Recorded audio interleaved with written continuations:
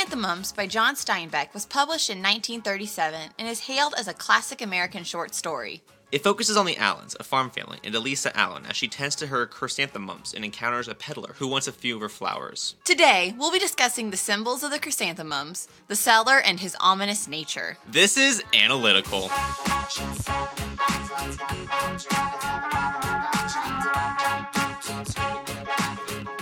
Hello! Hello, hello. I'm Hannah. And I'm John. And we're your favorite literary nerds.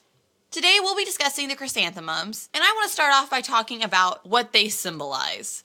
On the surface, the story seems to just be about Elisa as she is gardening, but I think her flowers and the power she gets from her flowers is a really deep symbol of feminism within her. I think it's kind of funny that you stress that within her part, because if you haven't read the story, then you don't know, but Elisa Allen is described throughout the story as masculine. She's described as having a thick, broad shoulders and big, manly hands. It specifies that in the book. The short story.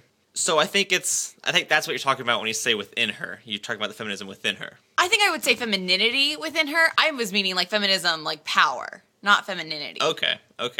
So I was thinking it as her husband kind of hints oh, you should use your green hand magic on my apples. And she was kind of no, this is for my flowers.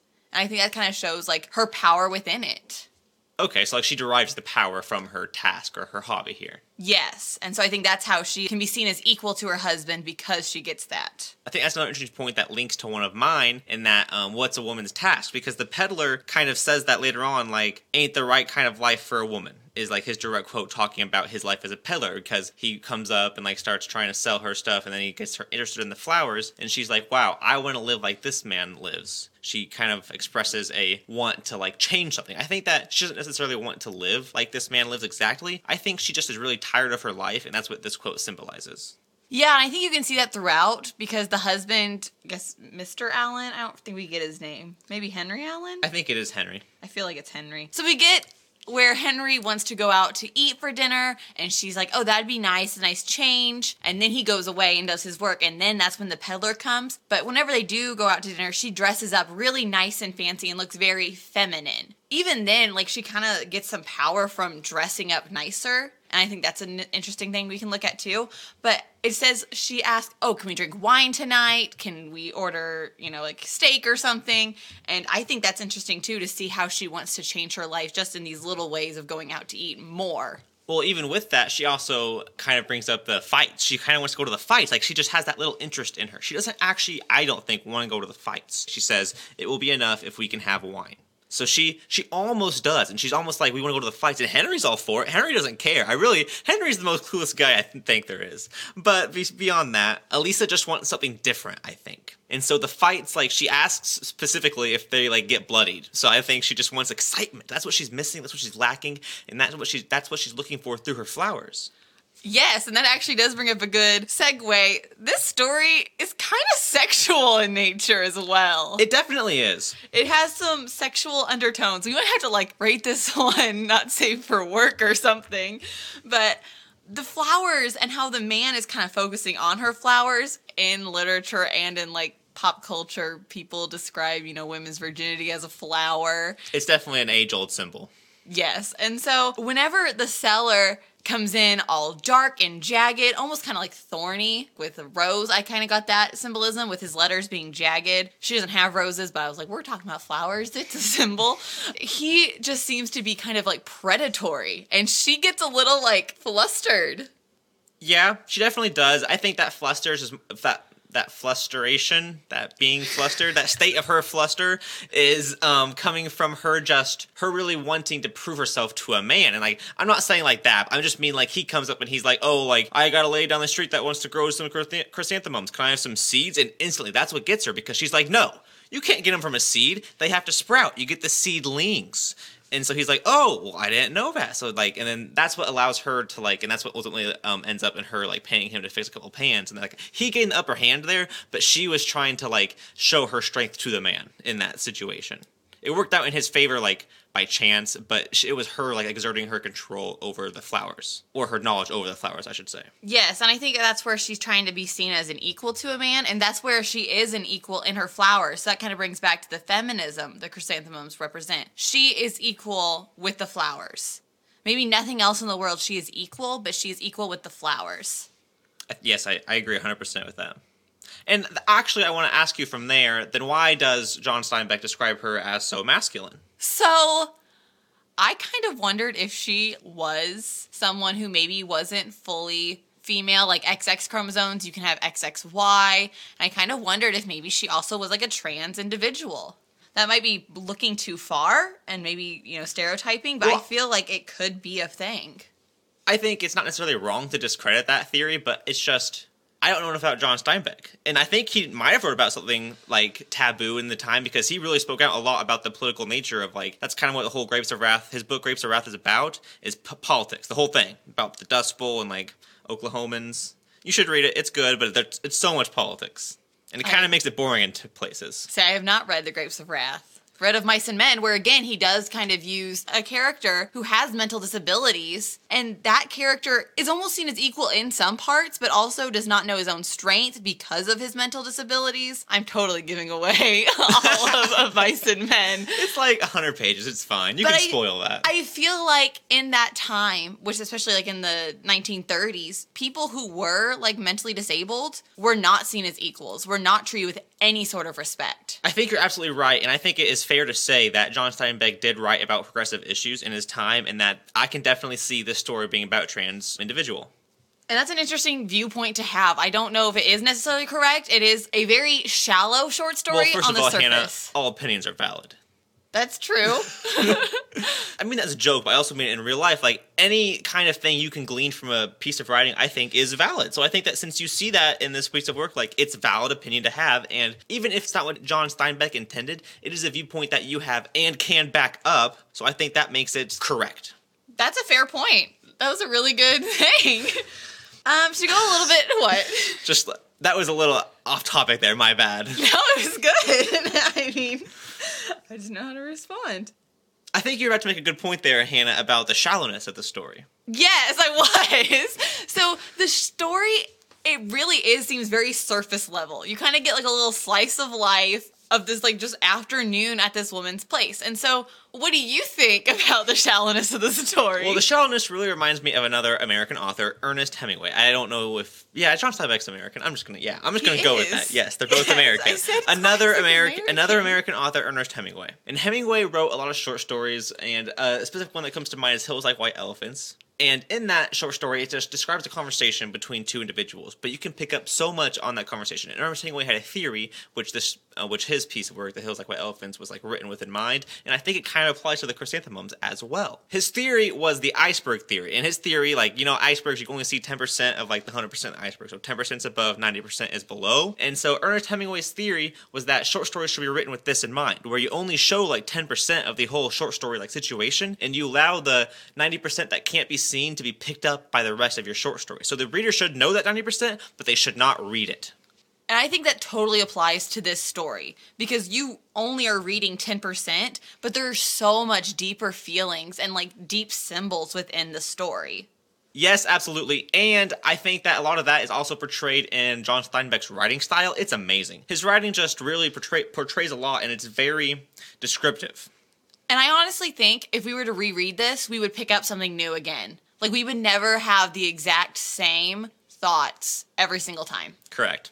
And that just is from like an abundance of symbols, I think, is the main contributor to that. Because anything in this can be like, oh, that's a symbol, oh, that one's definitely a symbol. And you can pick up different meanings from the symbols between like what's going on in your own life. Exactly. Yes. I don't know how else to agree with you, I'm sorry. You could say exactly, jeez. And actually, to bring it up again, another symbol within the chrysanthemums, I think, is her own ability not to bear children. It never talks about her children. It does specifically say she's 35, so that'd be like at the end of her childbearing age. And at the end, it calls her an old woman, that she feels like an old woman. And I think that the chrysanthemums are to represent the children she couldn't have. That she is so nurturing and her hands are so green for these flowers, but her own womb isn't green enough for children. Well, especially in 1937, I think 35 would have been kind of old to have a kid. Like, it's kind of old now, but especially in 1937, I'm saying. So I think that theory is very correct. I agree that it definitely seems that they should have a child by now, especially since he's a farmer. Like, they should have a child by now. Yeah, it does seem weird they don't, because especially from a farming family, a lot of times they use their kids. Free labor, you know? Free labor, yes. We grew up in a farming family. John did a lot more than I ever did. I didn't do a whole lot either. But usually the way it works out is free labor. I have $20 in my pocket. Good. I was reaching for my chapstick and I got $20. I think John Steinbeck also had a history of farming in his life. He was born in the Salinas County in California, and a lot of the stories actually take place in that location, so I think it's kind of important to him. And this story does take place in that Salinas County. That's interesting. I actually didn't get a lot of specific setting from this story. I mean, I can see it taking place in any farm town. Like, I could see it taking place in Kansas. I mean, it does reference specific roads, but, like, I was like, cool, go down Bethel. I guess I just read a little bit more Steinbeck. I know I read East of Eden, and that one also has a lot of Salinas County like location in it. So I think that's why I kind of picked up on that, because it was kind of like, oh, that's a nice little callback to another book I read by him. And if you're listening to this, you should read East of Eden as well. It's amazing. John's just going to recommend every Steinbeck book ever. Maybe not Grapes of Wrath. I actually don't recommend that one, but you should read it if you're like assigned it. Don't just, do the Cliff Notes. I would never advise that. Or do that. So I think we can get into a little bit of the ominous nature of the peddler. So in the beginning, whenever he arrives, it seems like he's going to pass by. She doesn't think anything of him coming to her house. She's like, what do we have? We're just a small little farm. And then it talks about the jagged letters, how they're like dripping almost. And I thought kind of like how if you see something written with blood, it drips. Like it wasn't clean, like clean paint or anything. It's like he did it hanging up and it dripped down and it was kind of scary looking. I don't know if I necessarily got that murder ominous vibe you're getting. I definitely got like creepy guy vibe, like don't go around him, don't take the free candy vibe, but like I definitely did not get a murder vibe. I don't know, I just think it was very ominous and it was very like foretelling of something bad is gonna happen. And so I was like the whole time like she's gonna do something, she's gonna get nabbed. I definitely did get a creepy vibe as well. Maybe not like so violent, but definitely creepy. Yes, and then whenever she does finally talk to him, she's kneeling on the ground and she looks up to him. It says her breasts swelled passionately. So I'm like, oh no, what is gonna happen? What story did we choose for you guys? This one might have been a little bit borderline.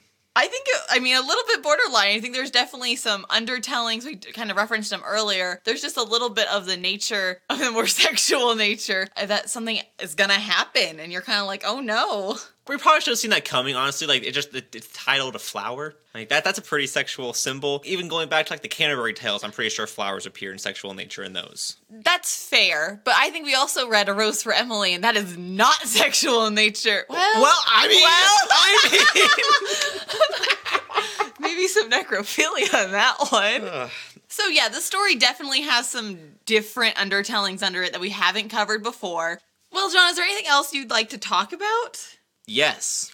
Okay, let's get into it. All right. John Steinbeck claimed out the story that it was designed to strike without the reader's knowledge, and I think he definitely meant this emotionally. The most telling thing about this story is that the one he wrote right after it was The Grapes of Wrath, where he gave a lot of political, discourse. So I think that what's most telling about this one is that there's none of that. There's not any politics. It's purely personal, and that's an important distinction, I think, especially considering his next work.